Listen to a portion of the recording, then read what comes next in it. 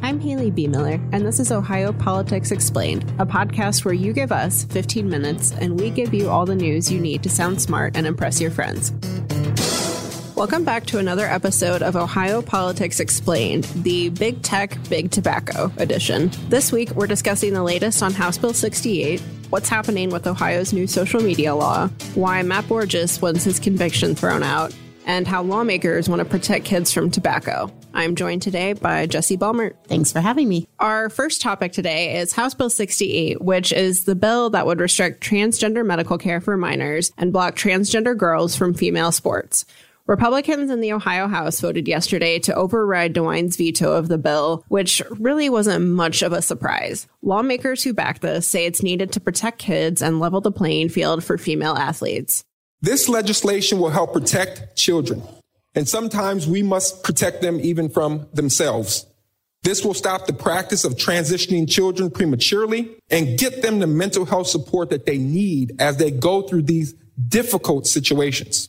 The debate got very intense. Transgender Ohioans showed up to protest the vote, and up in the House gallery, people were shouting murderer when the vote was done. And with this vote to override the governor's veto today, you are literally killing our children. Take that in for a moment. Literally killing our children. All to win your Republican primary races. Disgusting. Jesse, what happens now? Yeah, so this is halfway done with the override, and it goes over to the Ohio Senate, which is expected to also override the governor's veto. After that point, the bill would take effect in 90 days after that is done. So it could be, even the end of the month when Ohio lawmakers kind of deal this big rebuke to Governor Mike DeWine. And at the same time that all of this is happening, DeWine proposed rules dealing with transgender medical care. He issued this executive order banning gender transition surgery on minors. And that was kind of an effort, I think, to prevent this veto override from happening. That obviously didn't work. And it sounds like he's sticking with that plan regardless of what the legislature does. Yeah. So the hospitals have said that these surgeries weren't happening on minors anyway. And so maybe DeWine was offering this just to say, hey, just in case, or in case someone thinks about it going forward, will prevent this from happening. He also proposed a number of other rules that could affect adult transgender individuals' ability to obtain care, and we'll see kind of the rulemaking process, how cumbersome or how many barriers that puts up. When we were talking with Governor Mike DeWine, he said that the goal was not to restrict access to needed health care, and some of that could get sorted out in the rules making process, but that'll take time to really find out. Yeah, and like you said, these could change, but as the drafts stand right now, I think a lot of people are really freaked out by this. The rules say that your provider needs to have a contractual relationship with an endocrinologist, a psychiatrist, a medical ethicist, which on that front, I don't think I knew that was a thing until last week.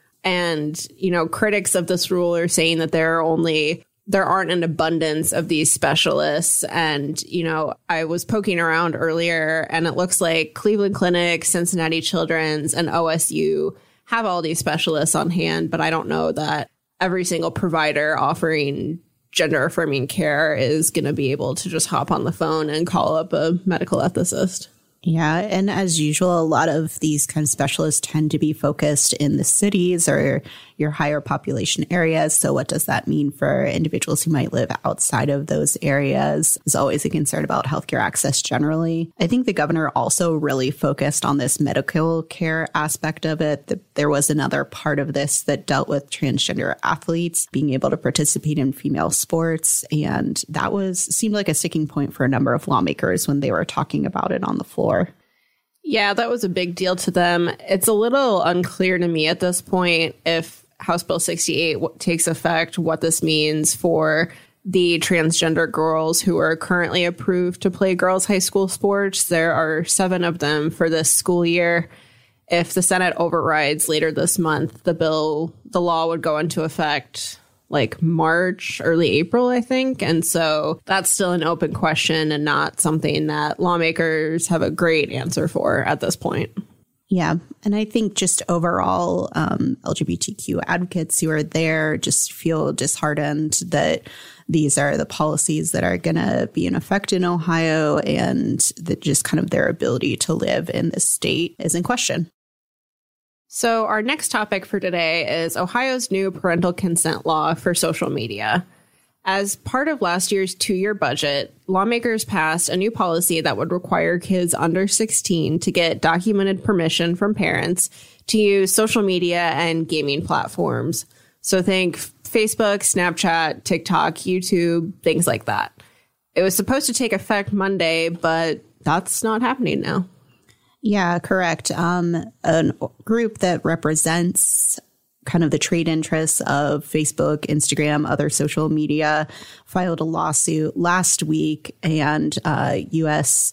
District Court Judge Marbley issued a ruling earlier this week saying that he's going to put this on hold, put the law on hold for at least a couple of weeks until they're able to have a hearing on the issue in early February. Part of his ruling was just that this was a little ambiguous and maybe too broad on what social media could be restricted, when it could be restricted, how you were able to even enforce this for teens. If parents have to give the sign off, like how much would be required there. And that's really in line with some of the other lawsuits that have been brought in other states. And so this is really getting litigated state by state across the nation.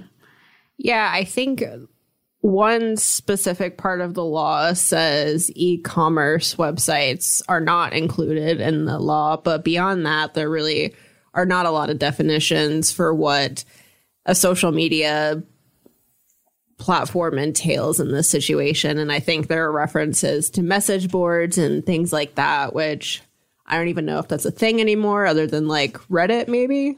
Possibly. I don't find myself on a lot of message boards, and I think probably Gen Z finds themselves on even fewer message boards, but we'll see. I think the heart behind this particular legislation is concern about social media access among young adults and teens, and just a lot of evidence that can really do a number on your mental health and development, something that the companies have at least a little bit acknowledged and are taking a couple steps to try to address. But are they doing enough is the question. Yeah, I think ultimately this seems like something that needs to be addressed federally if it's going to be addressed at all. I think these lawsuits are showing that it's really hard to do kind of a patchwork approach to this when you're dealing with social media platforms that are available nationwide. They know no boundaries. Ohio's rules may be different than Arkansas or something, but it's just really hard to keep this kind of universal. Agreed. Okay, let's pivot now to Matt Borges. A quick refresher, he was the Ohio Republican Party chairman who got convicted last year as part of the House Bill 6 scandal. A judge sentenced him to 5 years in prison, but he thinks his conviction should be tossed out.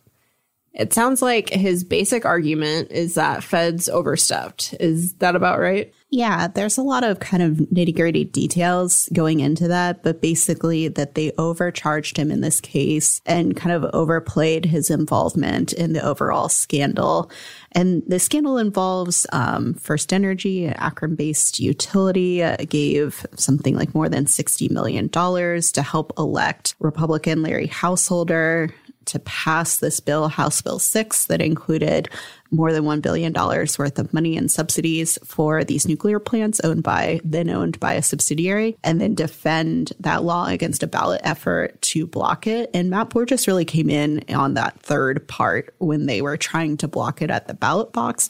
He gave a $15,000 check to a political operative named Tyler Furman in exchange for information about how many signatures had been collected in the effort to block House Bill 6. And knowing the number of signatures that were collected could be really valuable information because you could know hey, are they really close? Are they going to make the ballot? Do we need to start spending more money on advertising to convince people not to sign this, for example? Ultimately, Furman never gave Borges any valuable information. He went to the FBI and they started recording their conversations. So that's kind of the part of the scandal that he was involved in. And Borges is arguing that that really wasn't enough to tie him to this massive scheme.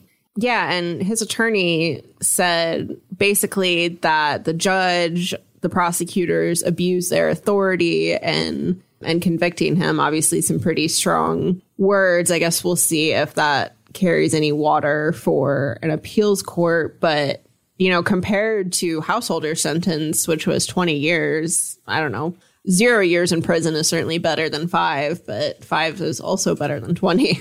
Correct. What has always been really interesting to me is that the prosecutors actually offered Borges a deal. The maximum would have been 6 months in prison, but he rejected it and wanted to go to court and prove his innocence. And so that was a decision that he made in this process. Obviously, everyone's entitled to go to court. So it'll be interesting. Some of the arguments he made was that either the judge allowed evidence in that he shouldn't have or should have allowed more evidence in, like that the House Bill 6 folks were consulting with attorneys frequently.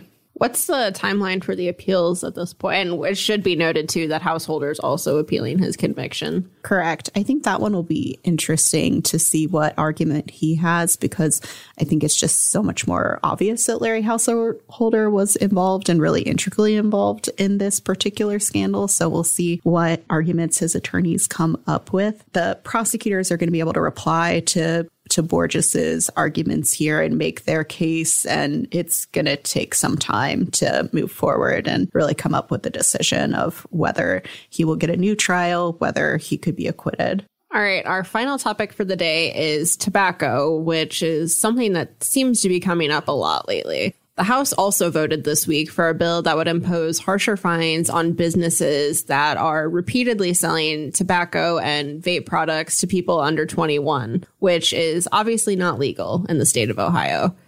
Now, this vote came after they overrode DeWine's veto on local flavored tobacco bans. Why do Republicans think this bill on fines is different? Yeah. So talking with Representative Sarah Carruthers, who's a sponsor on the bill, she's saying that this bill is needed to increase the penalties to try to put some teeth in it. So if teens are constantly able to get, vapes or tobacco or so forth, that the businesses and the stores that are providing them should face some harsher penalties. And that is a policy that, if it's enacted, would take effect statewide. The other legislation that was vetoed, at least in the House, would ban cities from setting their own rules about banning flavored tobacco, for example, which was what Columbus did. And so that's a more piecemeal approach. It's saying, well, Columbus wants to restrict it this way, and maybe Cleveland or Cincinnati wants to do it a different way, or even closer, maybe Gahanna wants to do it differently than Bexley in the Columbus area.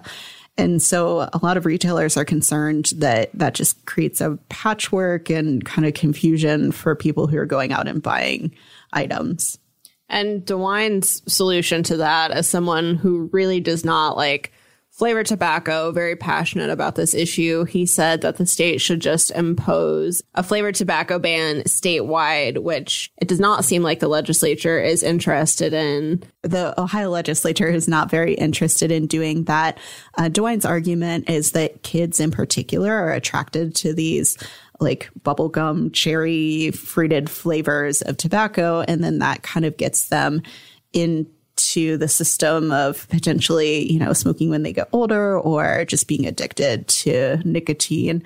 And so he's saying, if we don't have these fun flavors, that would reduce the amount of vaping and tobacco abuse among young kids and teens and so forth. But these are also products that adults use and like. And so it's hard to kind of cut off access to everyone, I think. And one more thing before you go. The Ohio Republican Party was the first state party to endorse Trump for 2024, but apparently DeWine isn't ready to go that far yet. He said this week that it's too early to say who he's endorsing for president. And he was also mum on his preferred candidate for Ohio's Republican Senate primary. Yeah, I always find it really fascinating, the relationship between Governor DeWine and former President Donald Trump. They're both Republicans. They both agree on policies like getting more conservatives on the U.S. Supreme Court, but they're just not intrinsically that similar. And so DeWine has endorsed Trump in the past. Trump has endorsed DeWine in the past, but Trump in particular is very upset about DeWine's override on House Bill 68 that we discussed earlier. Yeah, Trump called him a stiff, so not too sure there's a lot of love between them right now. Yeah, the bromance is not alive and well. Ohio Politics Explained is brought to you by the USA Today Network Ohio Bureau. You can check us out on X, formerly known as Twitter, @Ohio Explained.